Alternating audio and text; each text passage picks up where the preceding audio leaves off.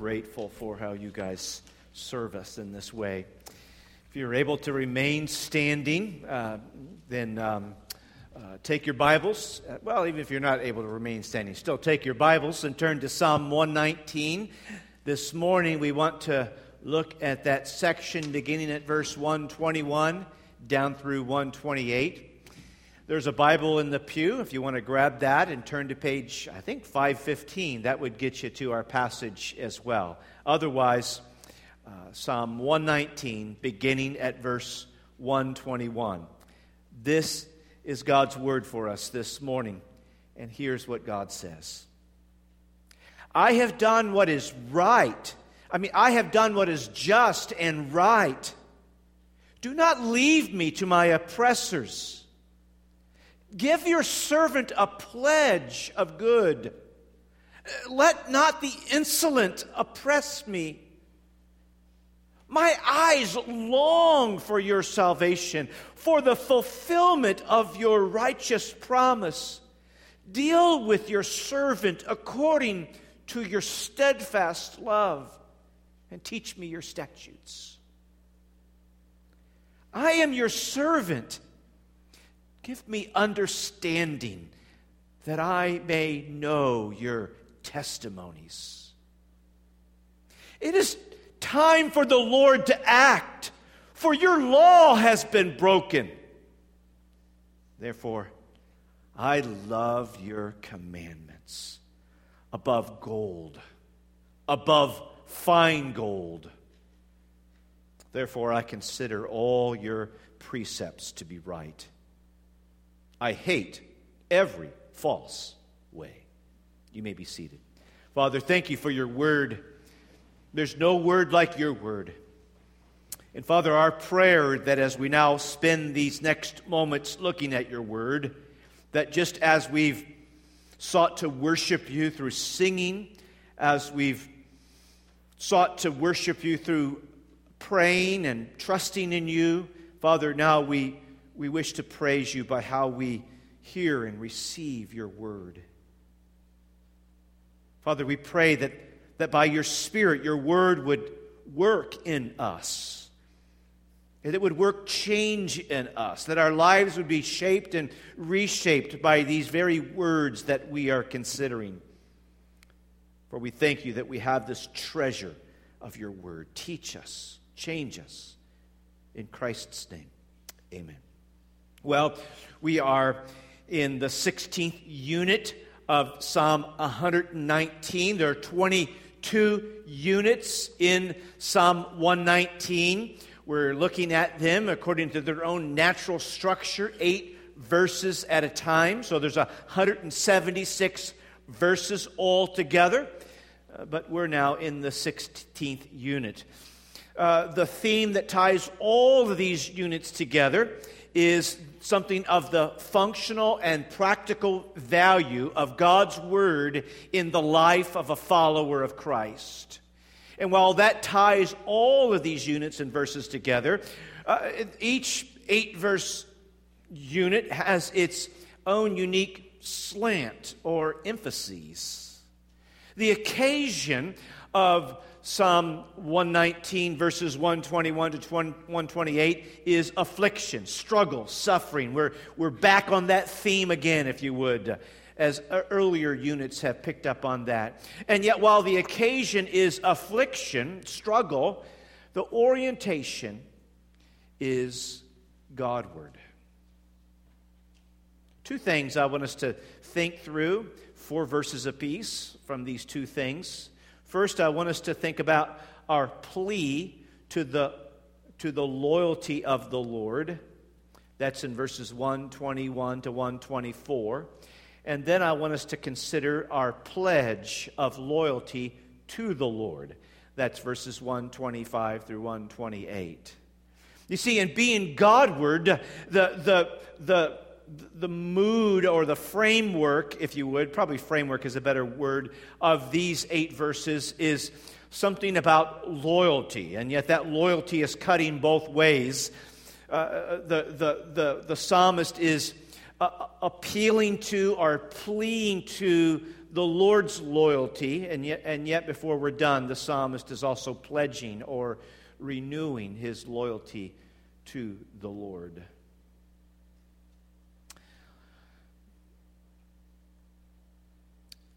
A word that occurs three times here, in verse 121, in verse 122, 124, and 125 is servant. Boy, this isn't the first time that the term servant has cropped up in Psalm 119. And I point that out again, not only because it's repeated three times, so therefore there's obviously something percolating around of importance in this particular unit, but it's a reminder of how this term is actually used in its Old Testament context.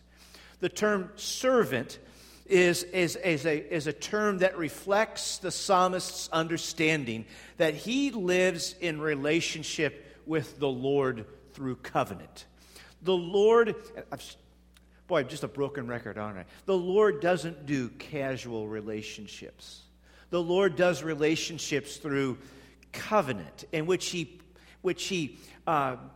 pledges or promises covenant faithfulness to his people, and he calls his people to live out faithfully to him in terms of the instructions of the covenant.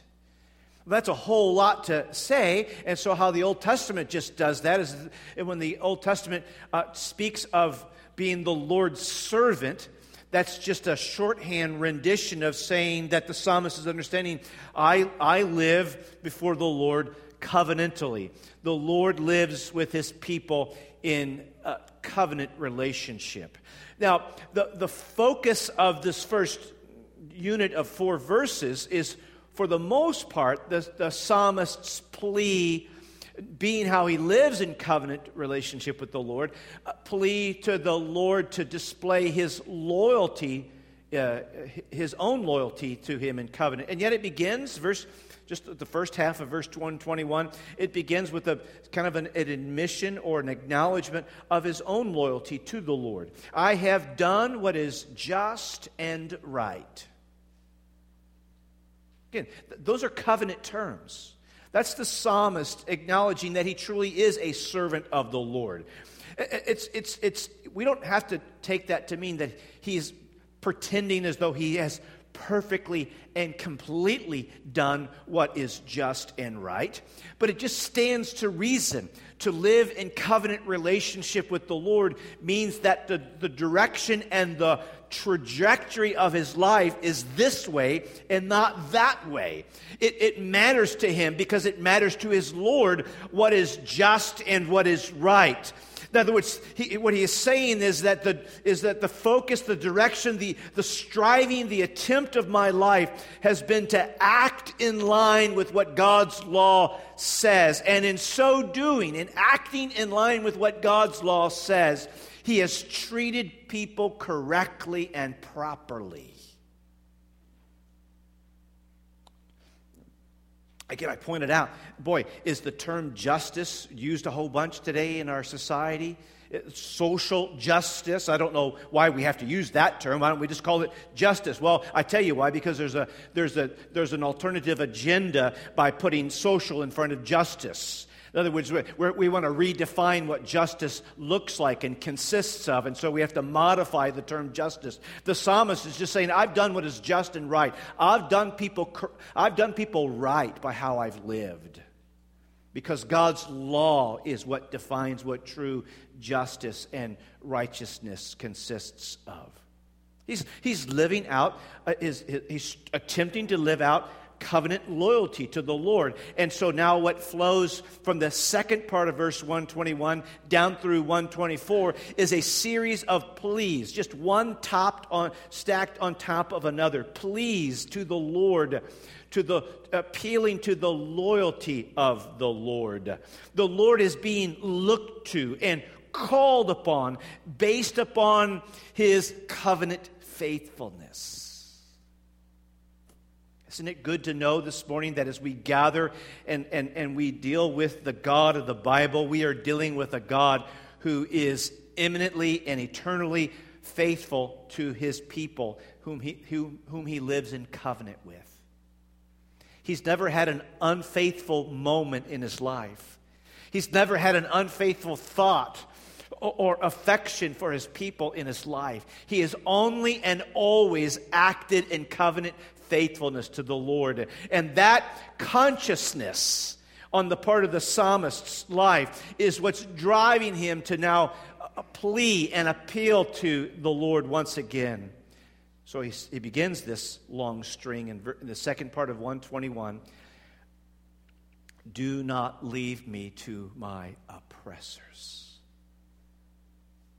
Give your servant a pledge of good. Let not the insolent oppress me.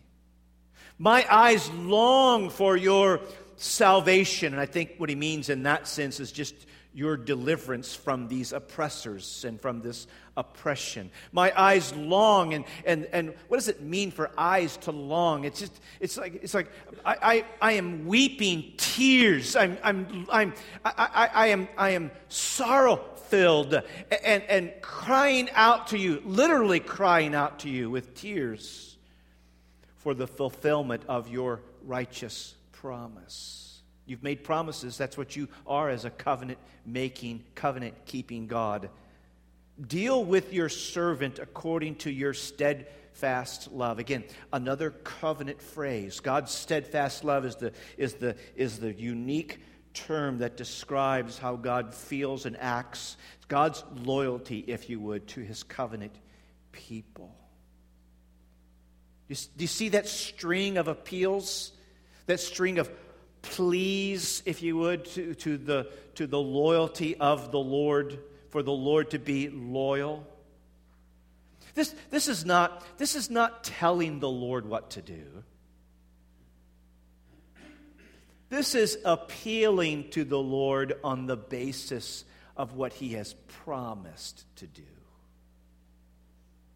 You see the subtle distinction there? This is not you and I just thinking up, well, I'll tell you what God ought to do. I'll tell him a thing or two. No, this is the psalmist living in an awareness of who is this God and what has this God said. And based upon his knowledge of God and awareness of what God has said, he is now bringing that back to the Lord. How do we deal with our troubles?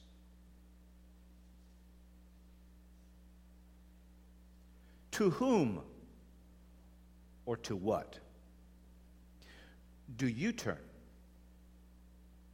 in your day of trouble? Oh, it may not be as acute of a trouble as what the psalmist is dealing with here, but that's sort of the ongoing, ever-enduring relevancy of the Scriptures. It leaves things in somewhat generic terms so that the particulars of our struggle on this day may not correspond exactly with the particulars of the struggle in the psalmist's day, but it's still ours to grab a hold of and lay claim to.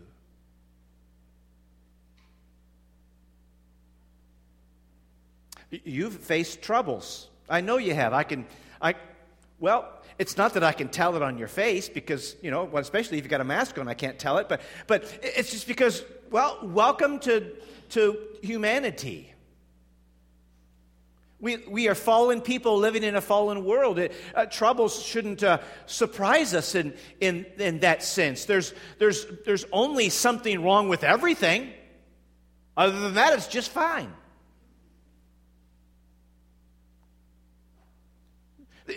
The real matter is not, will we ever face troubles? The real matter is when we face troubles, how do we deal with those troubles? To whom or what do we turn? And because of the twistedness of sin, it actually offers suggestions to us as to who or what we could turn to that is anything other than the one true God who lives faithfully to his people in covenant.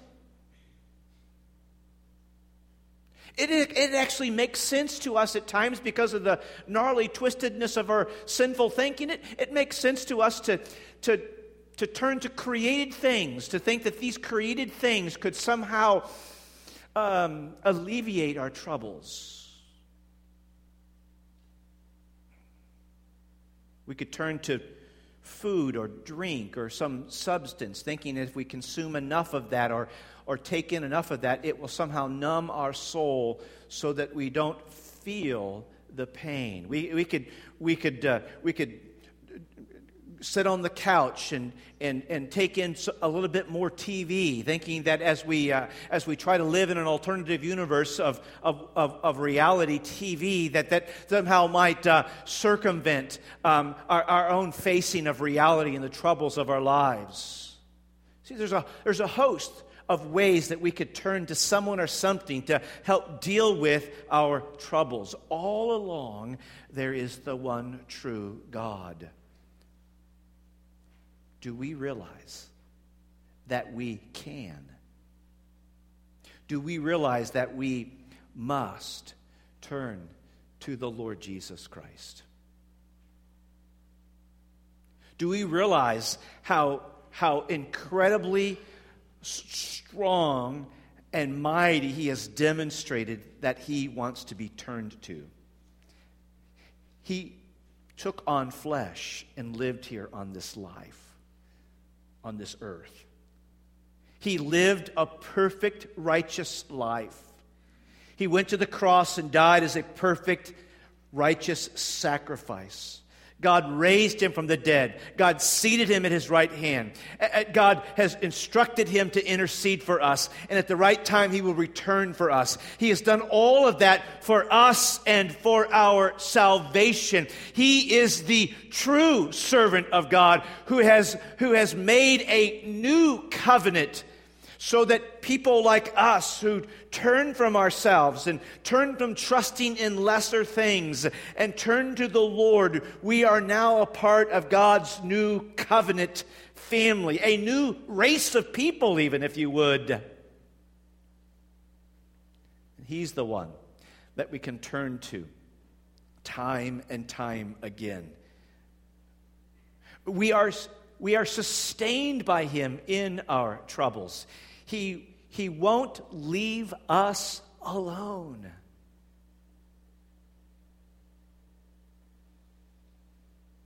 Psalm 56 says, "When I am afraid, I will trust in the Lord."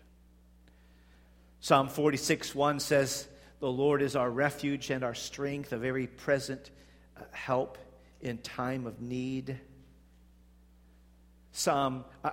Isaiah 26:3 says, "He will keep you in perfect peace, him whose mind is stayed upon you." You see, this is all language of a God who says, "Trust me, look to me, I am uber faithful.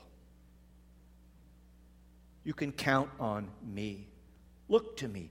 Trust in me." And that's the psalmist. These appeals then are not being derived from the psalmist just thinking it up on his own and taking the initiative. The psalmist is responding to God's covenant faithfulness as expressed in God's covenant promises, and he is calling out to the Lord.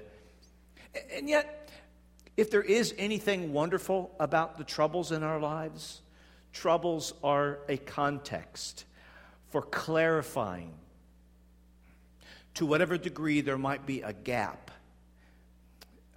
between what we profess, or even who we profess to be our Lord, and how we actually live out a life of dependence upon the Lord. In other words,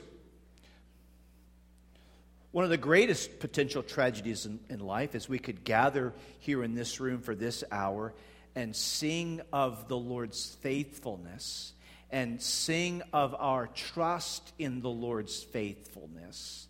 And then once the service is done, we're done with that. And then anything or anyone other than the one whom we just sang to and sang about is actually the object of our trust. There would be this horrible gap in our lives between what we sing about on Sunday and how we live out an alternative kind of reality Monday through Saturday. May the God whom we sing about on Sunday be the God whom we trust in on Monday. The psalmist is displaying that. The psalmist is using his experience from God's word to help cultivate a continued consciousness of God's presence in his life and of God's covenant loyalty to provide his presence and help to his people in our time of trouble. Let me move on to the second point. There was the psalmist's plea to the loyalty of the Lord, and now there's the psalmist's pledge of loyalty to the Lord. The second half of this unit is simply the perfect balance, if you would, to the first half. Covenant loyalty cuts both ways. The Lord is loyal to his covenant people, and the Lord calls his people to be loyal to our covenant to him. He begins that then with, there's our word again, in verse 125. I am your servant. Give me understanding that I may know your testimonies. I'm your servant. He's already said at the very end of 124, teach me your statutes. And now, packed upon top of that notion of teach me your statutes, he adds to that and says, and give me understanding. In other words, I don't want to just simply have a set of information that's irrelevant to my life. I want to expand upon just having mere instruction to having enabled understanding, and so that I would have internalized change. Give me understanding that I may know your testimonies. Not just know something about them, but the imagery there is more of an intimacy, that your statutes, that your word is not just something I have a cognitive category of, but that my heart and life is being shaped by your statutes. And then he takes that sense of prayer in 125, a sense of praying for God's word in 125, and then notice what he bursts out in praise in the first part of 126. It is time for the Lord to act. How should we take that? I mean, as I first read that, I thought, that's kind of bossy, isn't it? God, where are you? Get down here right now. Don't make me come up there and get you. I mean, is that the tone or the sense or the mood of what's going on here? I don't think it is. And certainly we can be presumptuous in how we cry out to the Lord. But what I would suggest to you is that when he says it is time for the Lord to act, that's just a beautiful heart cry of God's people. In fact, I would suggest to you that language, it is time for the Lord to act, is not altogether different than how we were taught to pray, Our Father who art in heaven, hallowed be your name, thy will be done, thy kingdom come. Lord, bring your kingdom down. Are you telling God what to do? No, God's told me how to pray as to what ought to be done. See, that's why he's prayed, teach me your statutes. Give me understanding that I might know your testimonies. And what has he been taught? What understanding does he have? What does he know? He knows now that God says, cry out to me. Tell me what I said I'm going to do.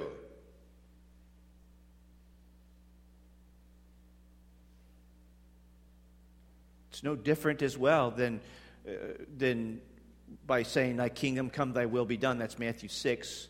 Or even what we have patterned for us in Revelation 22 at the very end of the book, after we've been told everything, how this is going to pan itself out. The the Apostle John just simply says, "Come, Lord Jesus! Come, get down here!" That's not him being bossy, but it's him being directed in his heart to know that's how you ought to pray.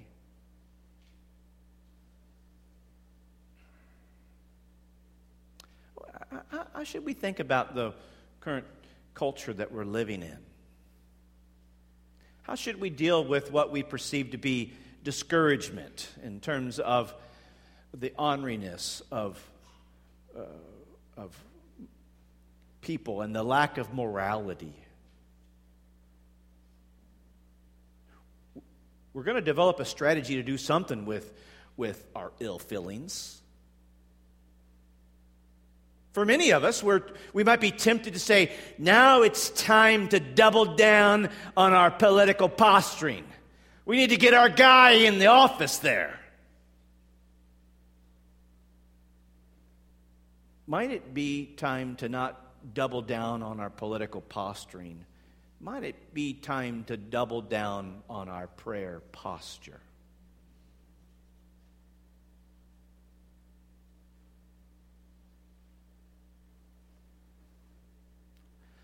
While it does matter some, our true hopes must never be tethered to the person we send to Jeff City or the person that we send to Washington, D.C. Our real hopes are our God has made these robust promises on what He's up to and how He's bringing everything to conclusion. And when we read that and study that and meditate upon that and marinate on that, there ought to be a certain measure of cry that says, now is the time for the Lord to act. Now is the time for your kingdom to come, for your will to be done. Now is the time. Come, Lord.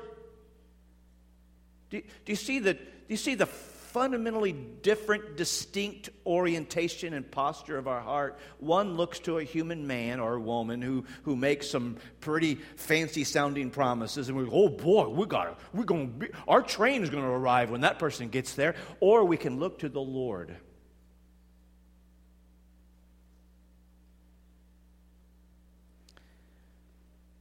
He goes on. Why does he say it's time to act? It's time for the Lord to act. Second verse, verse 126. For your law has been broken.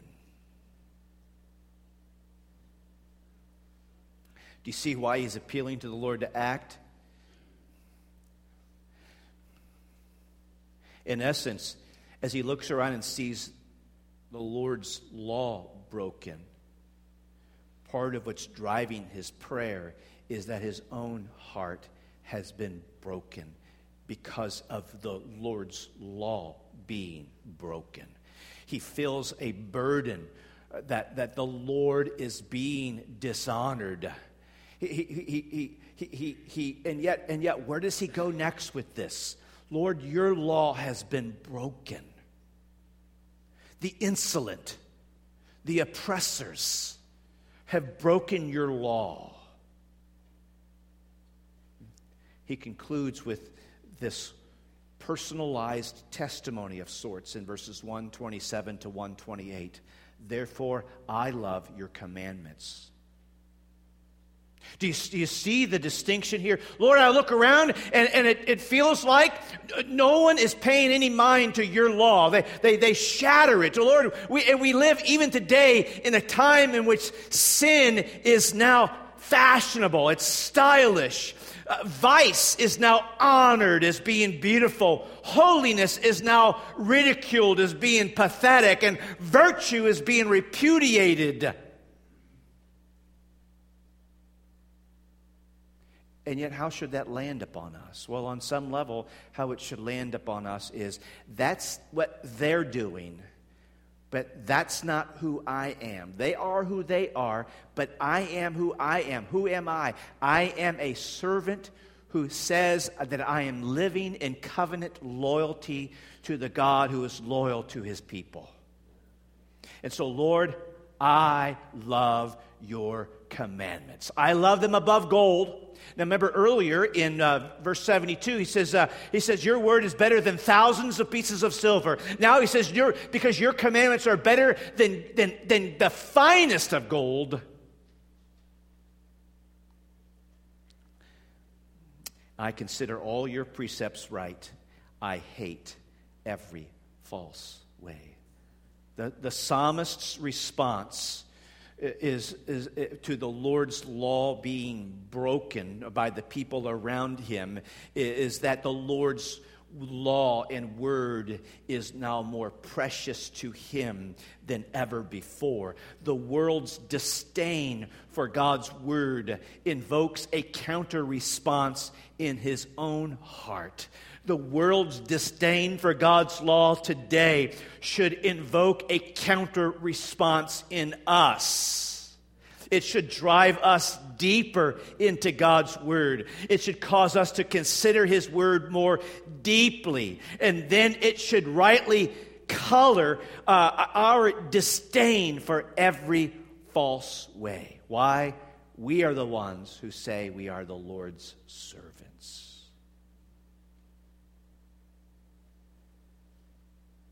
And we don't do that begrudgingly. We are the Lord's servants. And because of what Christ has done, we're the Lord's servants who are also his well-loved people. Father, thank you for your word. Thank you for the covenant loyalty that you display to us as your people. Thank you, Father, for your faithfulness. And Father, really, any attempt on our end to claim a note of faithfulness, Father, is simply derived from how your faithfulness toward us works not only for us, but in us. And so, Father, we trust in you. We trust you are faithful in all your ways. You are good and righteous in all your ways.